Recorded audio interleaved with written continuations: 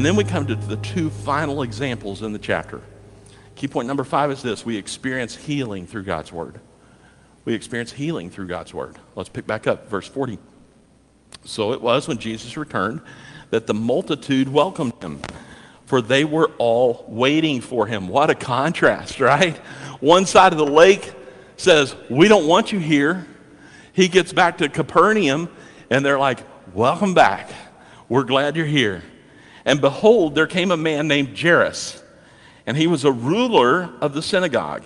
And he fell down at Jesus' feet and begged him to come to his house. For he had an only daughter, about 12 years of age, and she was dying. But as he went, the multitudes thronged him. Now a woman having a flow of blood for 12 years. By the way, there's a connection here. We won't have time to go into it this morning, but notice how old the girl was? 12. How long has she had this issue? 12. She's had this issue for 12 years, who had spent all her livelihood on physicians and could not be healed by any. You can see why Luke would have an interest in this, right? She's been to all the doctors. Maybe even him, who knows? You know, nothing. Spent her whole life savings. Came from behind and touched the border of his garment, and immediately her flow of blood stopped. Jesus said, who touched me? When all denied it, Peter and those with him said, Master, the multitudes throng and press you, and you say, who touched me? And Jesus said, somebody touched me, for I perceive power going out from me. Now when the woman saw that she was not hidden, she came trembling and falling down before him. She declared to him in the presence of all the people the reason she had touched him and how she was healed immediately. And Jesus said to her, daughter, be of good cheer. Your faith has made you well. Go in peace. Let's pause there for a minute. You ever wonder, how would she have known that touching the hem of his garment would bring healing?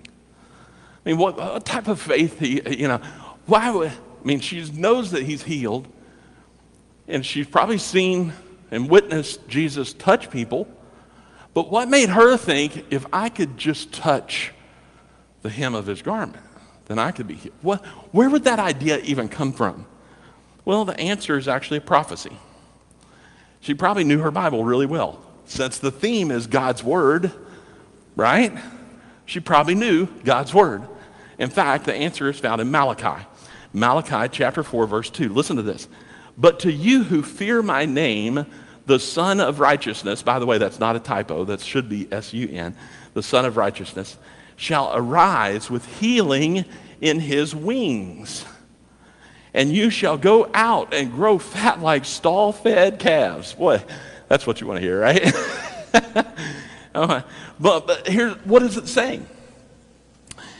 It says here that the Messiah, the Son of Righteousness, shall arise with healing in his wings. What is that? Well, you and I probably don't think much about this. This is called a tallit. This is a prayer shawl. You've probably seen movies where they show Jesus wearing something much like this, right? So this would go on like this. You bring it up like this to pray. Maybe even go into your what's called the prayer closet. That's what it's called. It's when you close this up and remove all distractions. That's your prayer closet. But there was also this. What does this look like? Wings. It was known as wings. The prayer shawl was understood as your wings. And the hem was very significant. The hem is this part right here. And this is the tsitsi. And there are 1, 2, 3, 4, 5 knots. 5 knots that are tied here. So what I would do is, if I were wearing this and praying, I would hold on to that tsitsi. Why? What's the 5 knots? The Word of God. It is the law of Moses. It's a reminder of the Word of God. To hold on to it. To always have something that you can say, I need to remind myself to hold on to the Word of God. And This lady, apparently she knew Malachi.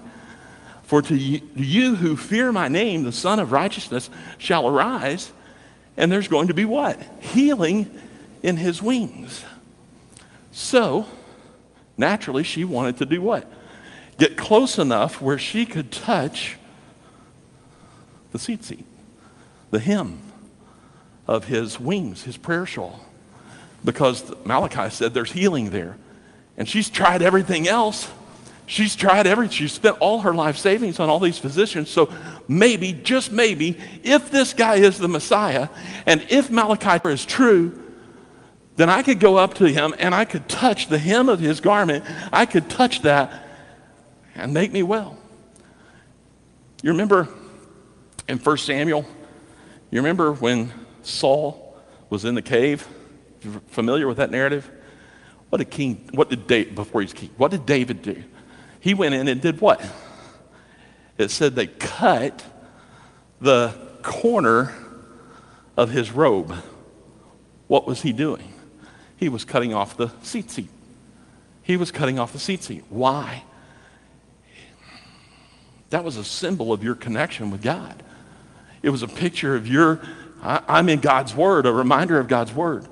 And immediately in that passage, it says that David went and he cut the corner off of his robe. He would have cut that off. Immediately, it says David felt bad about it. He started regretting it. Why would he regret just cutting the corner of a person's robe? He regretted it because he knew the great symbolism. He had cut off Saul's physical connection with the Lord. So I believe that this woman who had the issue of blood for 12 years, I think she knew Malachi 4:2. I think she knew that passage. And I think that she understood that if Jesus is the Messiah, and she believed him to be so, that there would be healing in his wings. Let's pick back up verse 49. While he was still speaking, someone came from the ruler of the synagogue's house, saying to him, "Your daughter is dead. Do not trouble the teacher." But when Jesus heard it, he answered him, saying, "Do not be afraid, only believe, and she will be made well." When he came into the house, he permitted no one to go in except Peter, James, and John, and the father and the mother of the girl. Now all wept and mourned for her. But Jesus said, "Do not weep. She is not dead, but sleeping." And they ridiculed him, knowing that she was dead. But he put them all outside, took her by the hand, and called, saying, "Little girl, arise." Then her spirit returned, and she arose immediately. And he commanded that she be given something to eat. And her parents were astonished. But he charged them to tell no one what had happened. And we come to the end of the chapter. You know what? The Word of God brings life. It not only brings healing, the Word of God brings life where there once was death.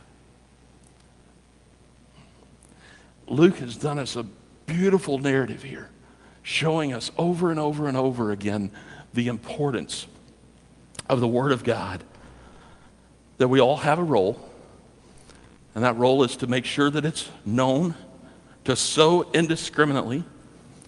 We all have a responsibility to check our own hearts and how we are receptive to the Word of God, and that we're to be obedient to it. And when we're obedient, we see what? We see freedom. We see healing. We see life where there was none. That's the Word of God. That's what the Word of God does. So the question is this. It's the question for all of us this morning. How are you going to heed the Word of God? I've done my part. My role as a pastor is to come and do what? Throw out the seed indiscriminately. Here's the Word of God. Here it is. What is each of our roles in response? To examine our hearts, to look closely at our hearts and ask myself, do I have a distracted heart? A heart that is easily distracted, that comes along, and the moment someone puts any type of doubt, I'm more likely to listen to the doubt than I am the Lord. Do I have a hard heart? Do I have a hard heart that doesn't allow for God's word to take root?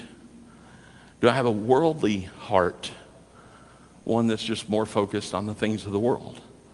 Or do I have a receptive heart? That's what we have to ask ourselves. I can't answer that for you. You have to answer that question. You ultimately have to say, how am I responding to God's word? My prayer is, my hope, my greatest desire is that every person within the sound of my voice has a receptive heart. And that leads us to one last thought. Your heart will determine the type of soil the seed of God's word falls upon. The distracted heart, the hard heart, the worldly heart, or the receptive heart. Let's pray.